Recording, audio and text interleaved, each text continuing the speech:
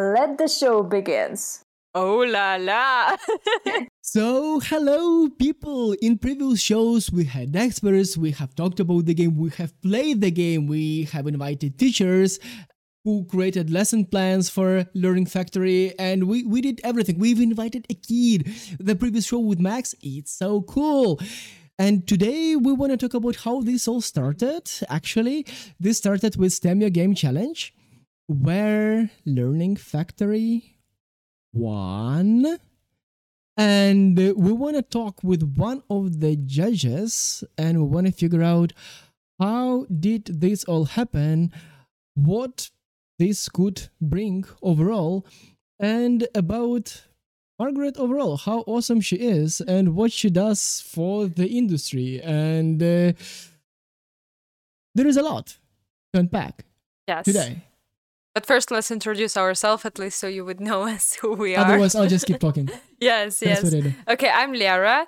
I'm a producer and designer and manager and a lot of stuff like that. And you have 2 bachelor degrees in game dev. Boring.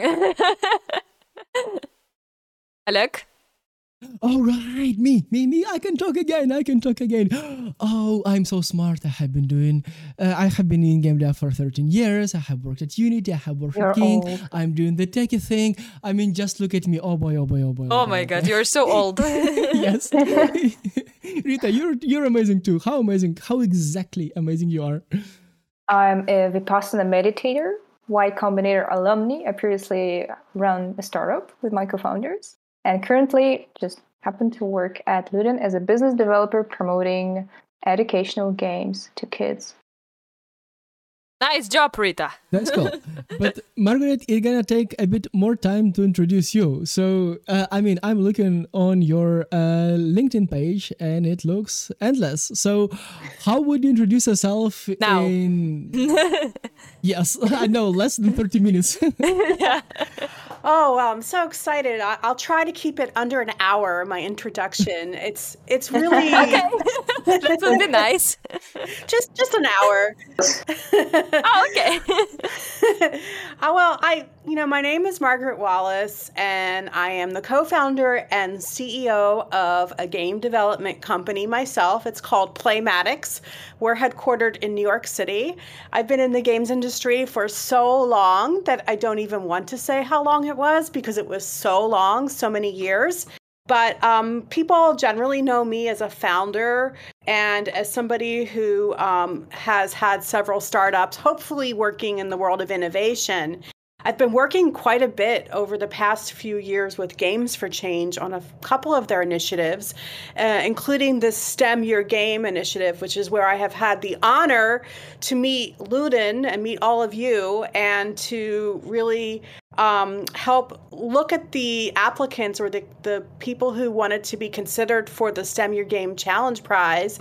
And I helped review some of the semifinalists. And now I work with the finalists, the winners of the competition, as you are working to adapt your entertainment first or entertainment-focused games for even more of an educational setting. I think with Learning Factory, it already had such amazing educational components, and I think it's just been a great opportunity for you guys to expand even more in that direction. Can we talk about the competition? I was brought in to work with Games for Change for the STEM Your Game Challenge. And what we were really looking for is we were looking for game developers and games that were at least in beta stage and were highly polished, had great, good quality, good gameplay.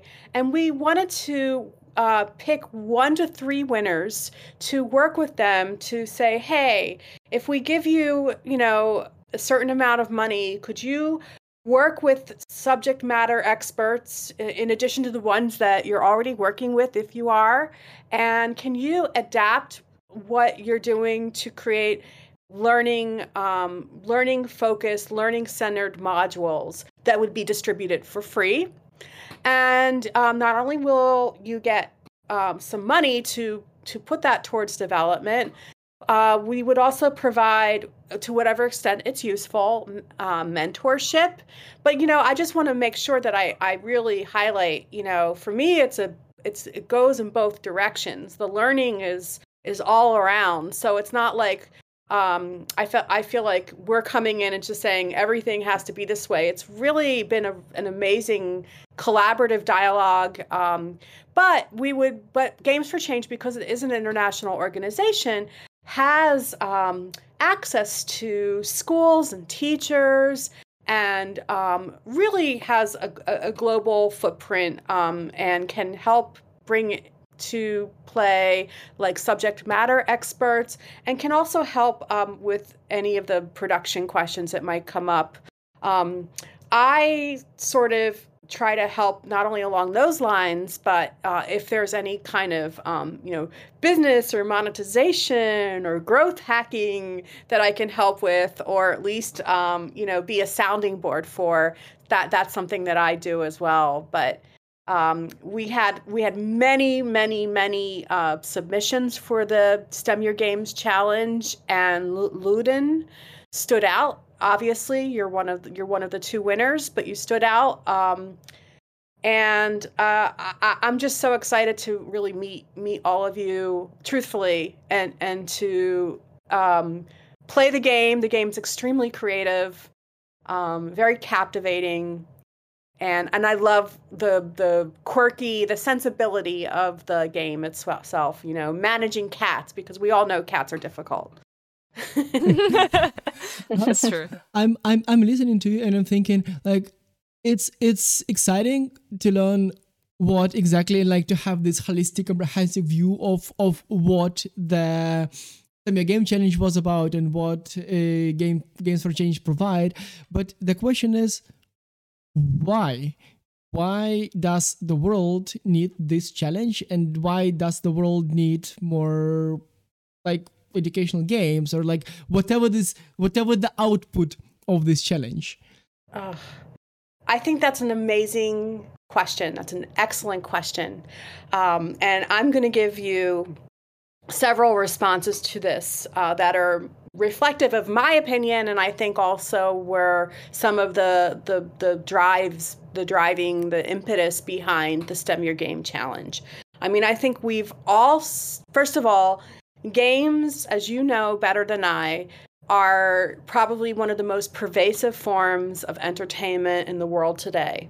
And we've seen games transform our entire landscape, and entertainment, media, social, cultural, et cetera, teaching social life skills. The whole cliche stereotype of gamers just not having any kind of interest in the world is completely untrue. And people who play games are some of the most connected people in the world. So on the one hand, if you want to talk about impact, what we do in the games industry has enormous impact, just from an entertainment standpoint. Then if you think about how pervasive games and game mechanics and design thinking are throughout our world, throughout society, whether it's using game mechanics for other applications, or if you're creating driverless cars, you're hiring people who are experts in Unreal Engine to make driverless car simulations to test real world automobiles, and for example.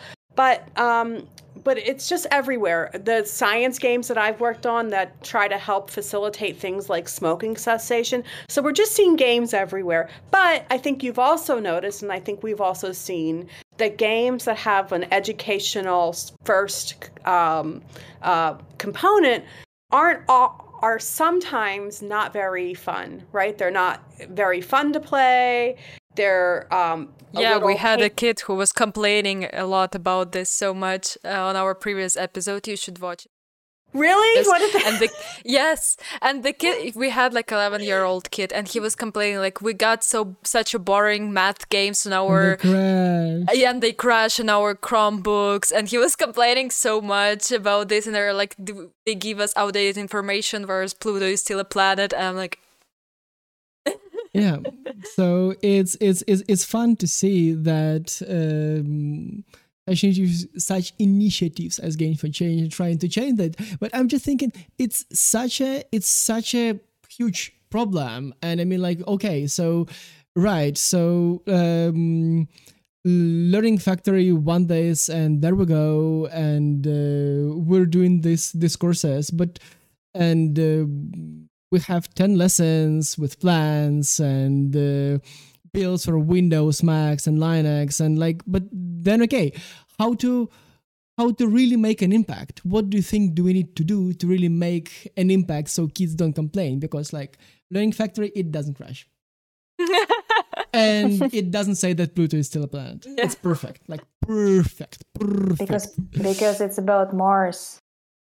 Mars is still a planet. Mars is still a planet. No, but Margaret, like, what do we do to make the biggest possible impact, do you think? Well, I think that, first of all, captivating imagination. And, you know, in the educational games world, which is, I'm relatively new to myself, you know, and only in the past, I'd say 5 years or 10 years. Maybe that's not new. You know, half of my life, though. What are you, 10? I'm saying half of my life. Yeah. 22. Well, the world is going to change in so much in the next 5 or 10 years, right? Like, if you think about how much it's changed even when you were like a teenager, right? And like, I think about like 5 years ago, everything was so different. And so many of the educational games are like what they say is chocolate covered broccoli, which is, I love broccoli. I love chocolate. So, but the whole idea, it's just not fun. But I think the impact is, especially with Learning Factory, because you're teaching more than just memorization. You're teaching a whole set of skills around machine learning, which to me is a form of literacy. It's a form of competency that people are going to need for the rest of their lives. Learning what artificial intelligence is, learning how to train AI and to work with it, and learning how AI is already impacting all of our lives, right? Algorithms, we're surrounded by algorithms, you know, our whole essence is essentially an algorithm on some platforms, right? I mean, if you go on social networks, they sometimes anticipate more about what we are, what we're made up than we know ourselves. So I think that's really the impact that you're achieving is, you know, you know, of course there are the commercial realities of getting pilot programs going, meeting with teachers, testing the game, getting it in as many schools as possible, monetizing, yes. Etc. How to talk to schools? Like, I mean, like, there are a lot of people like us who do games, educational games. Some of them are educational games. Some of them are games for education. And what would you possibly advise to game devs like us? Well, number one, like, it's all clear, just participate in STEM Your Game Challenge. And we did it and we won it. But like, people like us, what do you think we should do? Well, first of all, I think you all as a company and as individuals do so much that's, and I'm not just saying this, I feel like I'm, you know, but really you do so much already that is just so inspirational and organized, and you have a far-reaching vision. But what should you do? You know, the first thing I always tell developers who want to go into the educational space or any spaces, first of all, like, be in touch with who you are and what makes you passionate. And I know that a lot of people say, oh, you have to be passionate about what you do, but sometimes that's not always a reality, right? Sometimes you just have to work or survive or what have you. But at the end of the day, if you're a founder or if you're a creator, know the value of what you create, know who you are and what makes you passionate. And the reason I say that is, you know, is it you know, is it money that is a driver, that you want to be like, you know, a millionaire? Do you want to make, you know, or is it impact in a different way? So understand who you are and what you bring and what your biases are and your preconceived notions and things that you want to learn.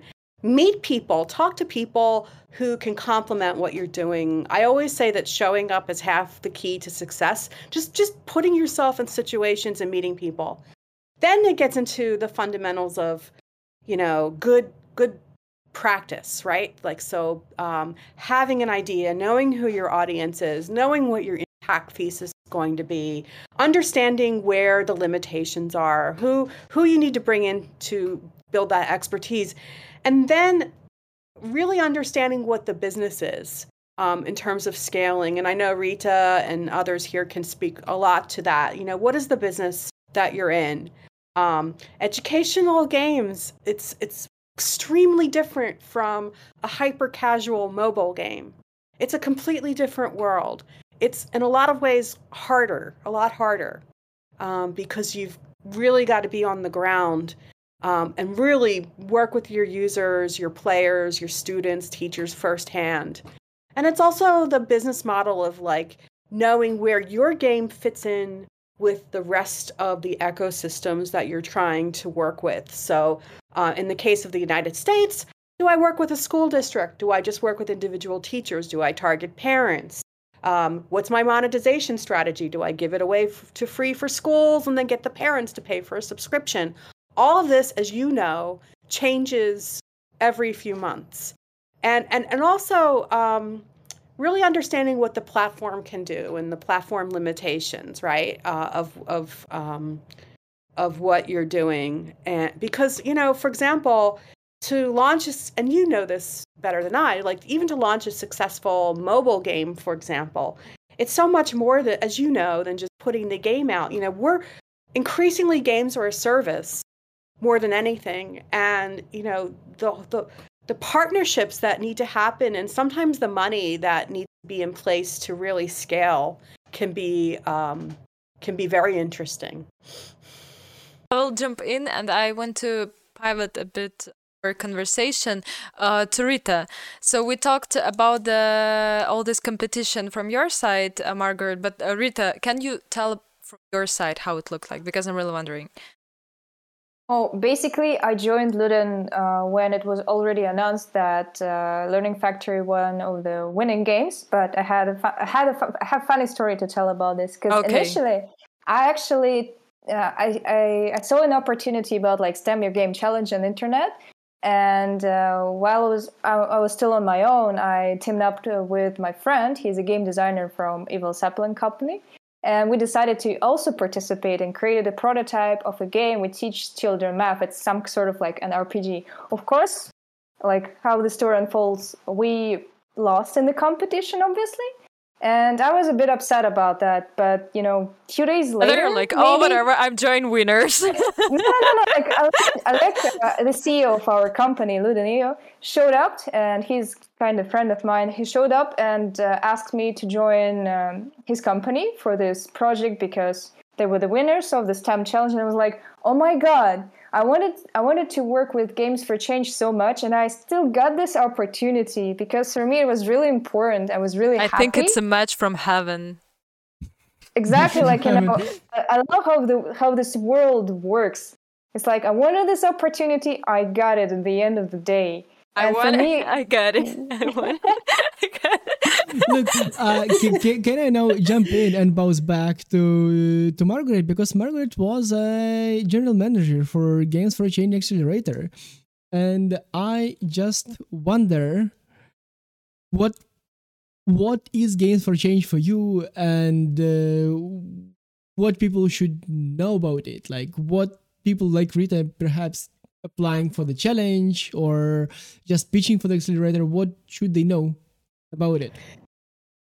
Yeah, so Rita, I'm so glad that you found your way to Games for Change, and we're really happy to have gotten to know you. And the accelerator, unfortunately, was put on hold because of the global pandemic, just a small thing like the global pandemic happening. So things were put on hold there. But for the STEM Your Game challenge and in general, there were many judges, and there were many things we looked at. We looked at the gameplay. We looked at the idea for the educational content, and we tried to see if the game mechanics matched what the proposed educational role was. We looked at the teams. That's something I look at really closely, because I know that a team is everything, right? When we're making games, it's all about who's there and what we do. And we also looked at whether the plan seemed realistic. We also looked for games that were pretty far along, so at least beta stage. And but I can't remember how many applicants there were. I don't want to misstate it, but it was in the hundreds for sure. So the competition was very, very fierce. You would be surprised. Like, there were so many people who, you would just be surprised at how stiff the competition was. I don't know if I can say more than that. Look, let's end this episode with the following. We will go back to the roots of how people used to study when I was in school, and that's Wikipedia. And oh, look, there is an article about Margaret on Wikipedia. How cool is that? Yes. How cool is that? And also, there is one more thing I want to end today's show with. That's Mr. Robot. Look, Margaret is a podcast host, and yes. she has this Mr. Robot podcast that got lots of great reviews, and it's just cool. It's just cool. It's just fun to find a colleague and to interview a colleague. Yes. So yeah. And look, shall we wrap it up? Yes. What have you learned? What have I learned? Oh my god, poor our kids. Poor our kids. Okay, Margaret. Rita, what have you learned today? We have a hope that everything will be better in the future, sooner or later. Well, one day it's gonna change. Like, probably new pandemic will force to change or something like this. And you know why? Because we're making games for change. That's why everything gonna be better. Okay. I mean, I'm listening to you all and I'm thinking that you should look less movies and read less dystopian movies and read less dystopian. Why? Because that's you're thinking that everything everybody gonna die. Maybe not. Maybe not. Maybe yes. Die. You will never know. Look, okay, play great games. That is it. Do games for education and please change the education. So our kids don't have to complain. Yeah, so they will suffer in different way. Eventually, I like her ending. I prefer her ending more. Please cut out all other endings. This one is good. No. I mean, thank you very much, Margaret. You were amazing. Thank you very much. Yes. Yeah. Are you kidding? I'm so honored to be here. Thank you to everyone, and play more games and make great games. Yay! Yay! Please let our kids do not suffer, please. Yeah. So, thank you very much. Thank you, everybody. Good night. Goodbye.